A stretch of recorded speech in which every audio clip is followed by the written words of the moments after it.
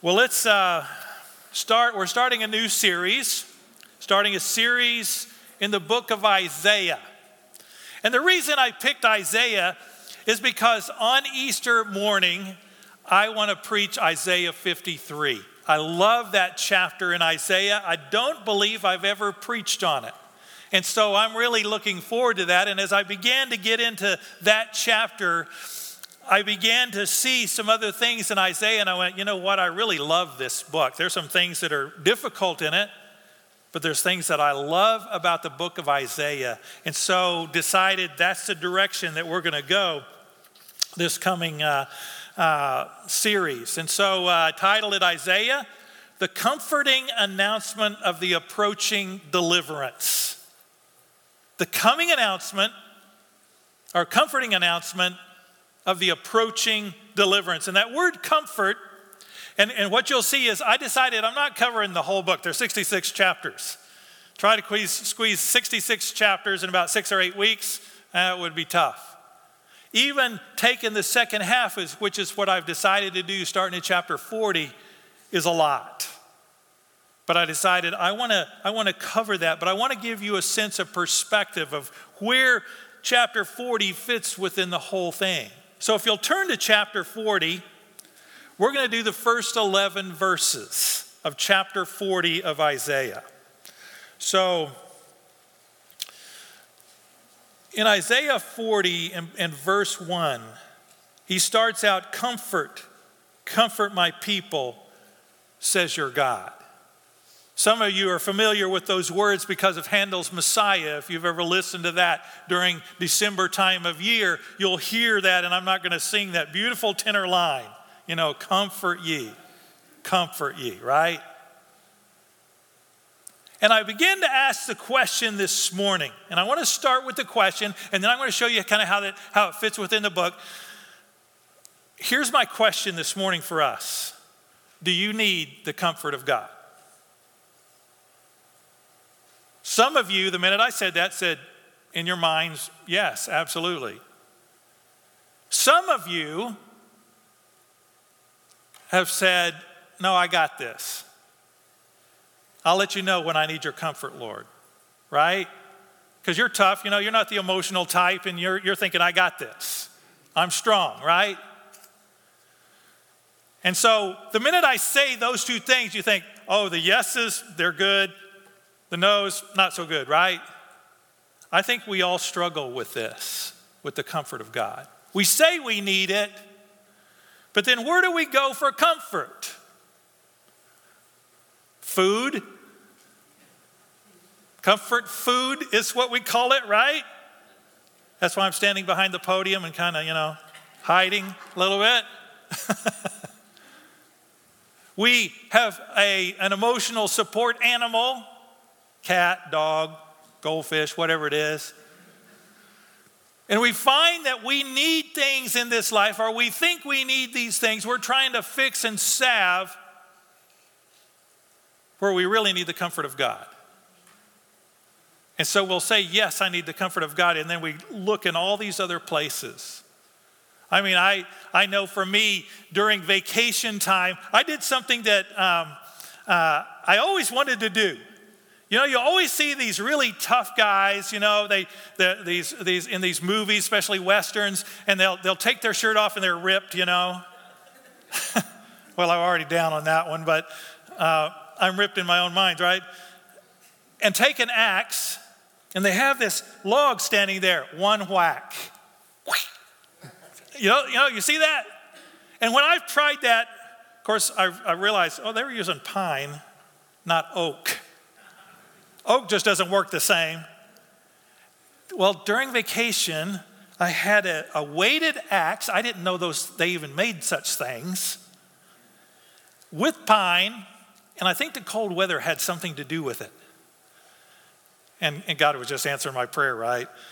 And I'd stand the log up there. Wow. I mean, it was just like this. It just split one hit.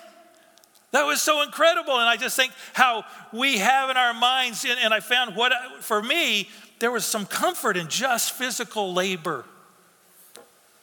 I find comfort there. And so sometimes I'll find that I'm looking for physical labor. Some of you may be looking for hunting, fishing, whatever it is that you do to kind of get your mind off of things. Maybe it's deep breathing. Maybe it's different exercises that you do and you go to the gym. I mean, all these different things. And we say, yes, Lord, I need your comfort. And then why do I look for all this other stuff to try to get comfort? And I begin to realize, I say it with my mouth, but I'm not seeking God's comfort. In fact, sometimes I'm blaming God. This is your fault, God, that this stuff is happening. It's your fault that you allowed this COVID thing to happen in our world. It's your fault that, and all of a sudden you find yourselves blaming instead of looking to comfort. Or you may say, no, I don't need his comfort. And here's my suggestion on that score. Go back to these first words of chapter 40. He doesn't say comfort one time, right? He says it twice. Why? For emphasis. It'd be like making it in bold and underlining it. Comfort. Comfort my people, says your God. And not only that, if we think that we don't need God's comfort,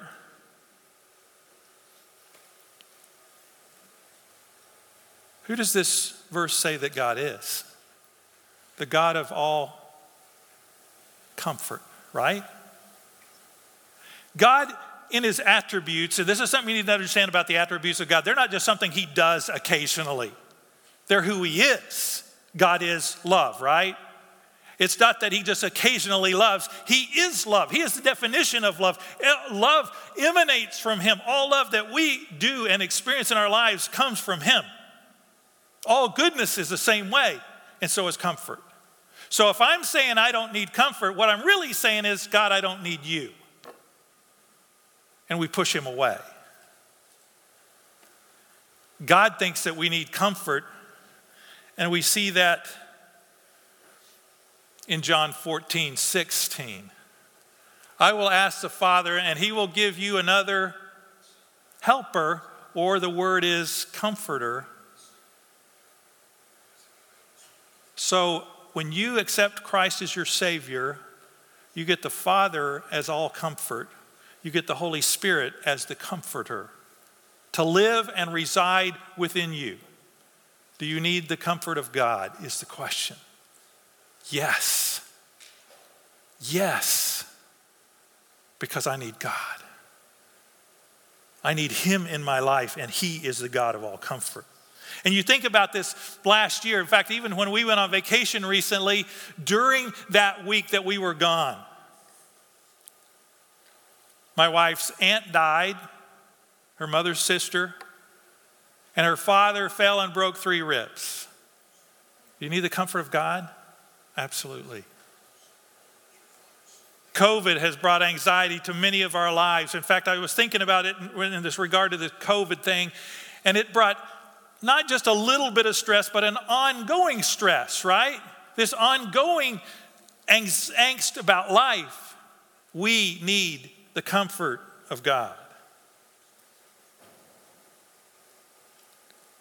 I was thinking about just this snowmageddon that we had. Some of you guys are still dealing with stuff, aren't you? Still trying to get your house together. I see the Dibley sitting here. You went through a very stressful year as well. Do we need the comfort of God? Absolutely, we need his comfort because we need him, because he is the one that watches over our lives. He is the one who is all goodness. He is the one who is all comfort. And so we need his comfort. I believe that's why Isaiah starts out here and he says, comfort, comfort my people. Who are his people? Well, in this case, he's talking about the children of Israel. He's talking about Israel itself. In regard to us, who is his people? The church. And he wants us to understand and experience the comfort that he has for us, his people, and we are, it says, your God. That we are related to the one who is our God. He wants that closeness of relationship, and that closeness of relationship involves his comfort. Now, we need to understand the context of this. When you pick up the Isaiah 40, now you want to back up a little bit. You want to back up to chapters, this is where I'm going to give you kind of the outline of the book. It'll kind of give you an understanding of how the book works and fits. First, you have 3 sections. The first section, judgment. Then there's a little history in the middle, and then comfort. That's the structure of the book. I know if you look at the Bible Project, they got all these little drawings and stuff. I wanted to just kind of simplify it down, right? Judgment and comfort. Judgment, a little bit of history, comfort. Now, before I give you the next slide here, in the history section, you remember that Greg Lingle talked about chapters 36 and 37, Hezekiah and Assyria coming to Israel. Here, the northern kingdom, Assyria in 722, took the northern kingdom called Israel, the southern kingdom called Judah. They attacked and took the northern kingdom and sent them away into exile. Then they came around to Jerusalem, and they were saying to Hezekiah, your God, even your God's not going to be able to stop us. None of the other gods have. And anytime you see that in Scripture, you go, uh-oh, it's going to be bad for them. Direct challenge of God, right? Sennacherib was defeated not because of Hezekiah, but because of God. An angel of the Lord, it says, struck down 185,000 in the camp of the Assyrians. They wake up. The next day, those guys are gone, and there's spoils everywhere. 185,000. God miraculously delivered them. And then he gives Hezekiah another 15 years. And then we see in chapter 39, in verse 5, it says, then Isaiah said to Hezekiah, hear the word of the Lord of hosts. Behold, the days are coming, when all that is in your house and that which your fathers have stored up till this day shall be carried to Babylon. Nothing will be left. What would you feel like if you heard those words? Well, to be honest, I don't really like Hezekiah's response. He says, the things which you've spoken are good. I know we just sang about God being good, but here's his thinking, there will be peace and security in my days. In other words, it's not going to happen to me. And now you think, what kind of comfort is that? Hezekiah, come on. I mean, it's something that sounds like something that I would tell a friend of mine who's going through something very difficult. And I say, I know this, you're going through a really difficult time. And just by way of encouragement, I want to say, better you than me. Right? See, aren't you encouraged now? And they're not really, but they laugh. That's almost like what he's saying here. I think that's why Isaiah begins to say in chapter 40, comfort my people. I mean, imagine that statement. Your country is going to be decimated by your enemy, and you're going to be deported. Okay, now that doesn't feel very personal to you. Let me make it more personal. What if Isaiah the prophet showed up today, he was standing right here, and he said to all of us, China is going to destroy America, and you all are going to lose everything that you have, and you're going to be deported to China. How would that make you feel? Whoa. I mean, you'd want some comfort at that moment. You would want somebody saying, give me some good news, right? And that's why he begins to write chapter 40. He begins to give good news, and he gives this good news because it's this idea of this exile is just prominent between these chapters, between chapter 39 and chapter, 40. Between 39 and 40, there's this exile. This exile time before the exile is almost 100 years, and then at the time of the exile, so you've got over 100 years of time between these two chapters. It's what's caused some people to say, oh, there's a different Isaiah, and we'll talk about that in a second. But I want to give you this perspective here. And so when you come to this idea of comfort,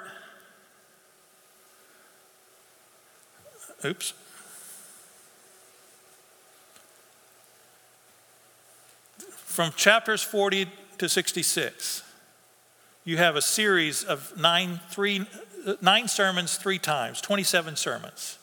These 27 sermons are all focused on the comfort of God. And the comfort kind of goes like this, that the comfort is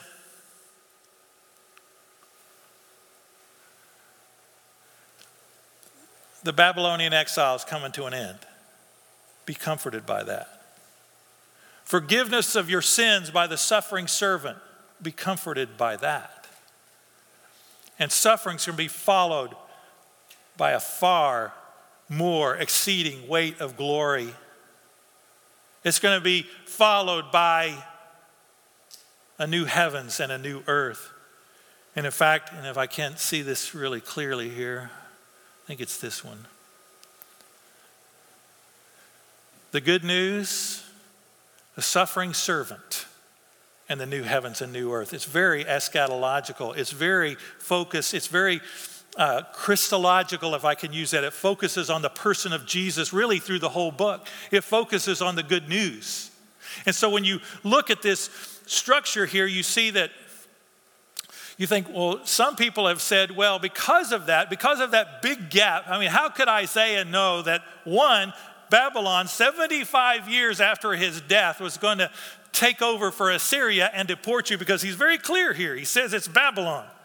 He says in verse 5 or verse 6, shall be carried to Babylon. Nothing shall be left. And some of your own sons will come with you, whom you will father, shall be taken away, and they shall be eunuchs in the palace of the king of Babylon. How did he know that? 75 years before those things, or 75 years before Babylon was even a thing, was even a country that took over Assyria. And so some have said, well, and with this one, there was an original Isaiah who wrote the first 39 chapters, and then there was a second Isaiah, Deutero-Isaiah, or a disciple of Isaiah, who wrote the rest of the stuff a couple hundred years later. I don't hold that view, I hold this view, where Isaiah wrote, and he's looking forward to what's going to happen, and even looking forward because God knows everything. It's not a problem for God to know Babylon's going to be the one that comes along, destroys Assyria, comes and takes the southern kingdom and deports them, and even mentions Cyrus by name as the one who is going to allow you to go back into your country. And when you look at that, you realize, I mean, when you think about this empire, you have Assyria who was in charge at the time, but here Babylon was around. Who knew that they were going to take over and dominate the entire known world at that time and influence all that they did? God knows. God knows. And he spoke through Isaiah to let his people know. Well, you can imagine after hearing that horrible news, they needed to hear some good news. And this good news, this first 11 verses are a prologue. It's the first sermon, but it's a prologue to the whole rest of the book. So let's get into it a little bit. It's a great chapter. I love these verses. He says, comfort my people, says your God. So there's a personal relationship with God, this personal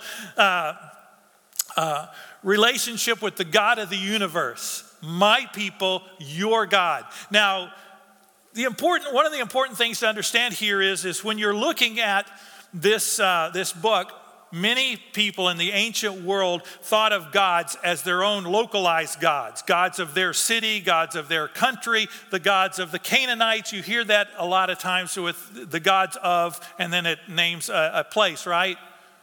The thing about the God of the universe, when you look at Isaiah, he takes a whole different approach to who God is. He takes the approach that's very universal. He says God is sovereign. He rules over all. And you saw how he ruled over even Sennacherib's God earlier in the book. And so his focus, and you'll begin to see this in some of these chapters, he is holy. He is the Holy One of Israel. There is no evilness found in him. He is the only God. No room for other gods. Now you'll see God of gods, right? And so what are these other gods, God of gods? Well, they're not real gods, right? Not infinite gods, they'd be finite gods. But God is over any other god or supposed God. He is the creator, and not just the creator of Israel, the creator of the entire world. That of the world, that would have blown the minds of the ancients going, what? You're saying your God is the God over all gods, and he's the God that's the creator of all things and all peoples everywhere? Yes, he's universal. He's for all people for all time. And because of that, he's the Redeemer for all people for all time. And so you begin to see this picture of God as it begins to develop in this book.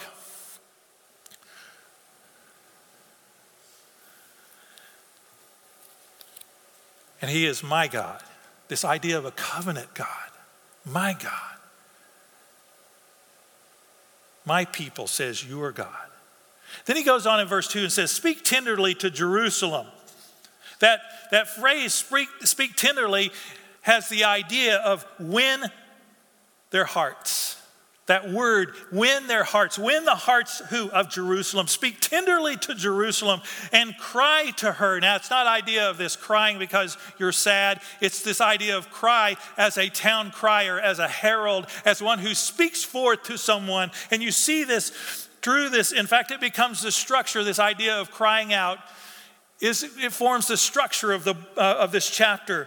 Because you see in verse 3, a voice cries. You see in verse 9, a voice says cry, and I said, what shall I cry? So what will I herald? And then he says in verse 9, herald, be a herald of the good news. Lift up your voice. So there's that idea again of a voice. And so in verse 3, a voice cries. In verse 6, a voice cries. In verse 9, lift up your voice. And that creates the structure of this message that Isaiah gives to us. He says, speak tenderly to Jerusalem, cry to her. What do you want to cry to her? These three things. And as I looked at these three things, I realized just yesterday or even this morning, wow, this is the structure of the whole last 26 chapters.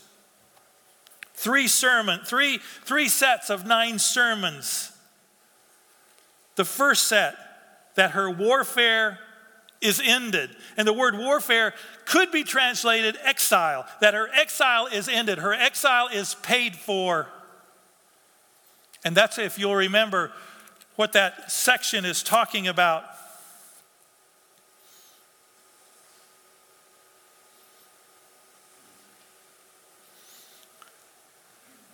The end of the Babylonian exile in chapters 40 to 48. Your exile is going to be ended. Would that be comforting to know? Your exile is going to come to an end. And in fact, later, you're going to go back into the land. That her iniquity is pardoned, that your sins will be forgiven. That's these chapters. Forgiveness of sins by the suffering servant. The thing that Israel didn't understand, they thought Jesus was going to come, the Messiah was going to come as a conquering king. No, he's going to come first as a suffering servant. Isaiah was very clear about that. And then that she is received from the Lord's hand, double for all her sins. And you kind of go, what? Wait a minute, I thought this was supposed to be comforting. What is this, double for all your sins? I don't like that part, right? The thing that I looked at, and the different commentators took different views of this. Some of the commentators took the view that this was double judgment. And there are passages they went to in the Old Testament. You can see them, double judgment because of sins. But I began to read and I began to look for those who were also talking about double favor. Double favor that comes even in spite of our sins. And as I was looking at that, I was thinking, oh, wow, this, since the context, because you always want to understand something in its context. And if there's a reason that the context is pointing very strongly that a word needs to be used in terms of double favor instead of double judgment, then you need to pay attention to that. The context is always important. Like I can say the word trunk, and you have no context, so you don't know, am I talking about an elephant's trunk? Am I talking about a car trunk? Am I talking about the trunk, a telephone trunk, which is a more technical term? And if I say, well, a gray trunk, well, it still could be an elephant's trunk. It still could be a car trunk of a gray car or whatever, right? You need context. The word can mean all these different things. It can be, but in a context, it's really important. And so I say a fleshy gray trunk, then you need to know it's either a really weird car or you're talking about an elephant, right? So you look at the context here, and he goes, blessing, warfare, exile ended. Blessing, iniquity pardoned. Judgment doesn't fit. Blessing, double favor, double forgiveness of sins. Amazing forgiveness of sins. This idea of the double inheritance that the firstborn would get. That this double blessing is part of Scripture as well. And so you realize it could be used that way. And I think in this context, that's the way it should be taken. Double favor. Double forgiveness. Amazing forgiveness by Jesus Christ, the suffering servant, coming along to give us forgiveness of sins, which we'll look at on Easter Sunday in Isaiah 53. Wow, that's our God. And the context is comfort, my people, says your God. Speak tenderly to them and cry out to them. Your exile is ended, your sins are forgiven, and you have double blessing that's coming. And we see that idea also carried over into verse 10. It says, behold, his reward is with him. And so that's the focus of these 11 verses, which are the intro to the end of the book. And so you know it's talking about blessing. It's talking about comfort. And so a voice cries out. We have this undefined voice. A voice cries out. Whose voice is this? We're not sure. Is it Isaiah's voice? Perhaps. But listen to the words. In the wilderness, prepare the way of the Lord. Make straight the desert a highway of our God. We know a New Testament character who said these words. Who, when asked, was told people, he said, they said, who are you?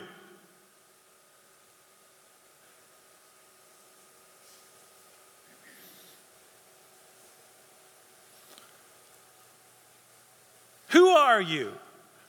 This was John the Baptist they were asking this question of. We need to give an answer to those who sent us. Who do you say? What do you say about yourself?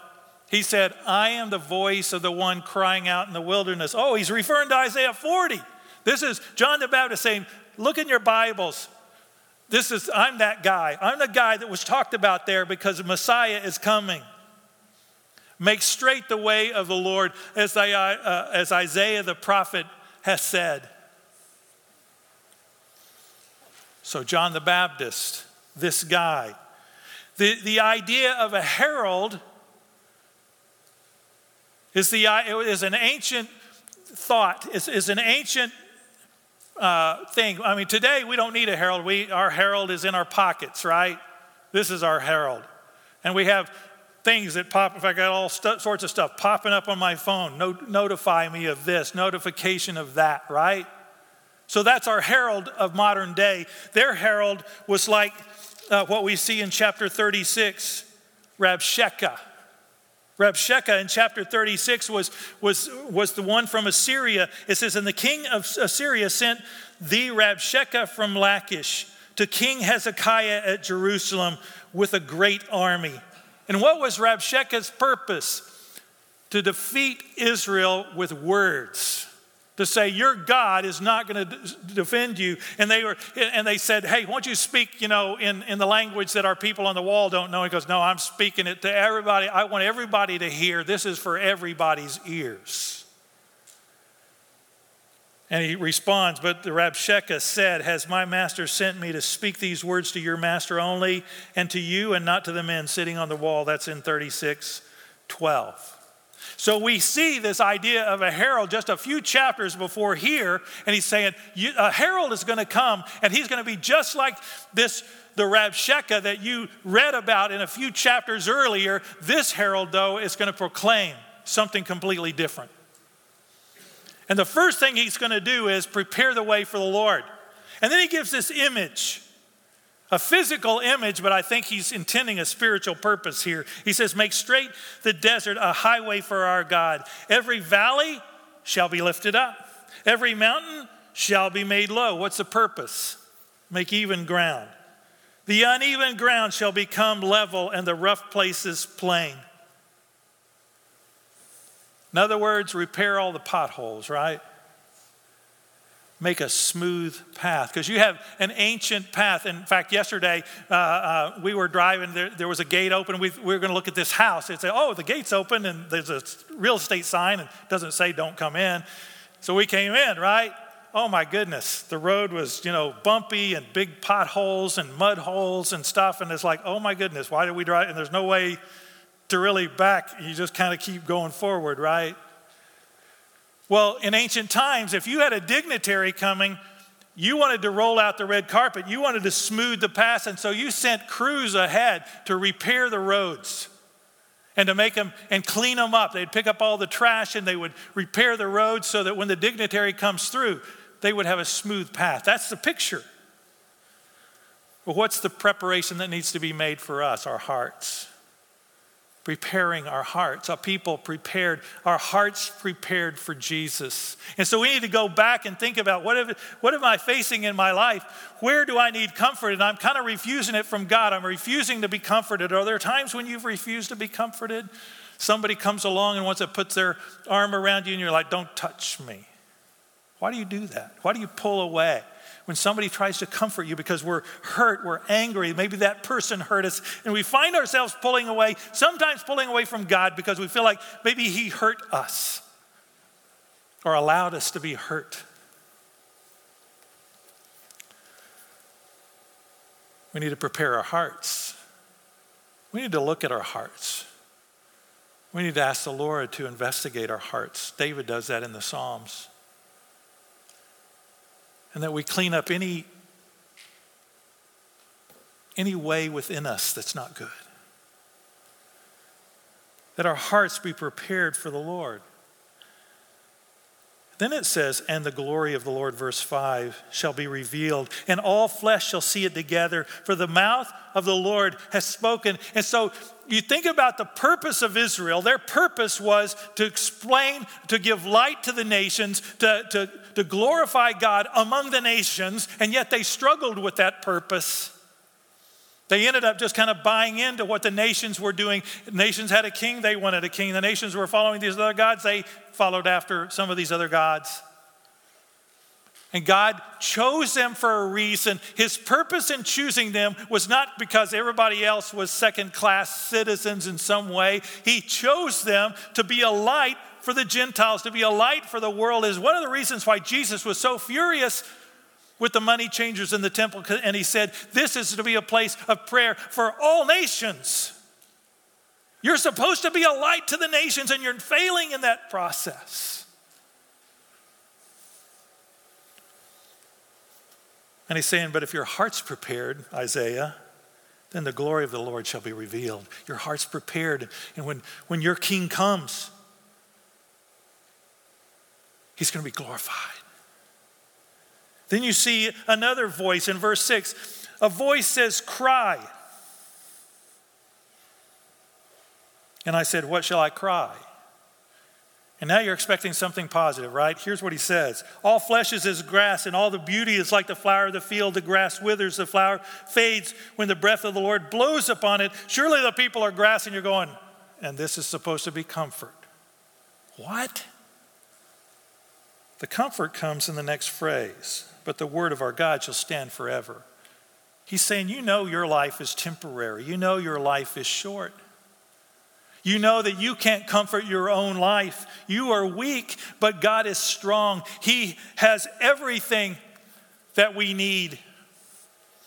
You know, the Apostle Peter picks up on this passage. Apparently he loved Isaiah too, because he quotes this very section. And yet he says some things at the beginning of it. He says, since you have been born again, not of perishable seed, but of imperishable, through the living and abiding word of God, and here's the quote, for all flesh is like grass, and all its glory like the flower of grass. The grass withers and the flower falls, but the word of the Lord remains forever. And then he goes on and explains, and this word is the good news that was preached to you. So Peter's saying this has application today in our own lives. And you realize it's exactly what Isaiah goes on to say. Go on up to a high mountain, O Zion, herald of good news. Peter just makes it clear. He's talking about the gospel. Isaiah takes a little more time, and it takes him till chapter 53. Another 13 chapters later to talk about Messiah being the solution in this good news. But he makes it clear that it has to do with God and his relationship in our lives, because he says, lift up your voice with strength, O Jerusalem, herald of good news. Wait, it says it twice, herald of good news. He doesn't want them to miss this. This is good news. Lift it up, fear not. Say to the cities of Judah, behold your God. Behold, the Lord God comes with might. God is going to be present in Jerusalem again. He was present in the Holy of Holies. And whenever Babylon came and destroyed the temple and took all the furnishings of the temple and deported them, people felt like the presence of God is gone. He says, Jerusalem, tell everybody in Judea, you be the proclaimers, behold your God. And I was thinking about how Pilate said, behold the man. And he had Jesus show up with a crown of thorns and with this purple robe. And he was mocking Jesus' kingship, and even did so on the cross, saying, King of the Jews, in 3 languages. And Isaiah says, no, that's going to be, behold your God. Pilate got it wrong. He was making fun of him. Behold, the Lord God comes. That's the comfort. God is coming. God is coming for you. The God of all comfort is coming to comfort your hearts. And here's how he's going to do it. He's going to rule and he's going to shepherd. It says, and his arm rules for him. Behold, his reward is with him and his recompense before him. So he's going to reward us. There's the comfort. And then he talks about his shepherding role, 4 things. He'll tend his flock. He'll gather the lambs. He'll carry them in his bosom. He's going to lead those who are with young. What does that tell us? He's going to nurture your heart. Prepare the way of the Lord. The Lord himself will help prepare your heart for himself. He will nurture you. Why would you gather up lambs in your arms? Because you love them? Because they're going wayward and you need to kind of bring them in? Why would you carry them? Because they're weak? Because they're wayward and they stray, which even Isaiah says, all we like sheep go astray. We don't go toward the shepherd always. He'll gently lead those who are with young. He doesn't overdrive the sheep. He knows how much we can handle.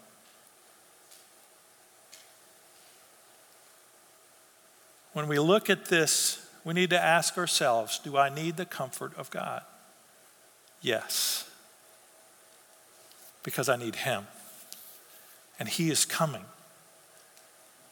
When we look at our world, we look at our nation, and we see all the things that are going on right now and all the disruption of life because of COVID and all the different things that disturb our hearts about our land and our world. And we wonder, where is this going? Behold your God. Behold, the Lord comes with might. That is our comfort. Jesus is coming again. And he talks about this new Jerusalem throughout the book, but especially in the last chapters. Because the end always impacts the present. When we think about retiring someday, it impacts the present. I save with that in view. When you're thinking about your kids going to college, you save money with that in view. You talk to them about how incredible it's going to be. You give them those word pictures, those images, so that they can look forward to that day. When we think about the end in view, it always impacts the present. And the question about the present is, do I need the comfort of God? Yes. Where do I go for comfort typically? We need to think about that. We need to find ourselves going to him naturally.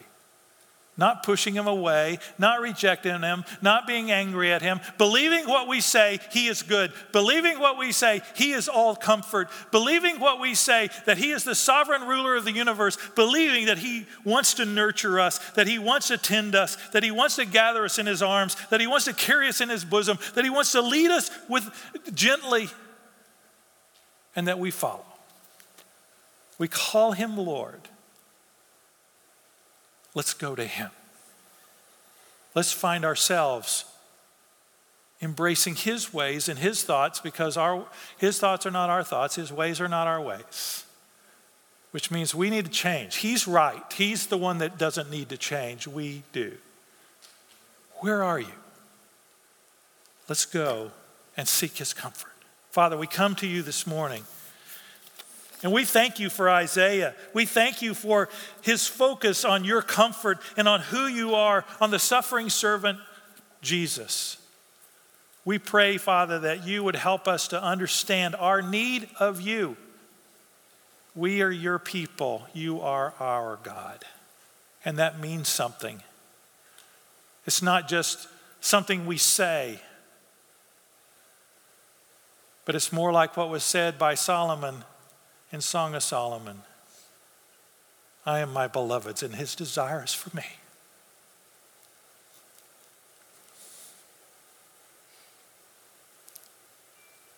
Your desire is for us. And one of those desires you have for us is to comfort our hearts. And you comfort us. Even when we try to push you away, you still pull us to yourself. Lord, I know that there are people that have gone through some very difficult things this year and are facing some difficult things in this year that we're presently in. Help them, Lord, to come to you, to see you as the one who brings comfort for them. Not to push you away, but to come to you. Father, I pray for those who have never come to you, because coming to you means that we need to embrace Jesus, and they haven't done that yet. They haven't received Christ as their Savior. I pray that they would do that even today. That they would say, Lord Jesus, I need you. And right now I receive you into my life. Just a simple statement of faith. A simple step toward you. And you do all the rest. You do everything. You even did more at the beginning in the preparation than we ever understood. Father, help us. Help us to prepare our hearts for you. Help us to prepare ourselves to follow you, to come to you. Not to try to fix things on our own and think we got it. Not to say yes to you and then really seek after other things. Help us to truly come to you. Help us to be honest with ourselves when we're not doing that. Guide us, Lord. Because ultimately in our hearts, what we really are longing for is you. You are the good. You are the comfort. You are love. You are the creator, the God of the universe, holy. Help us to follow you. Help us to seek after you with all our heart, with all our soul and with all our might. We pray these things in Jesus' name. Amen.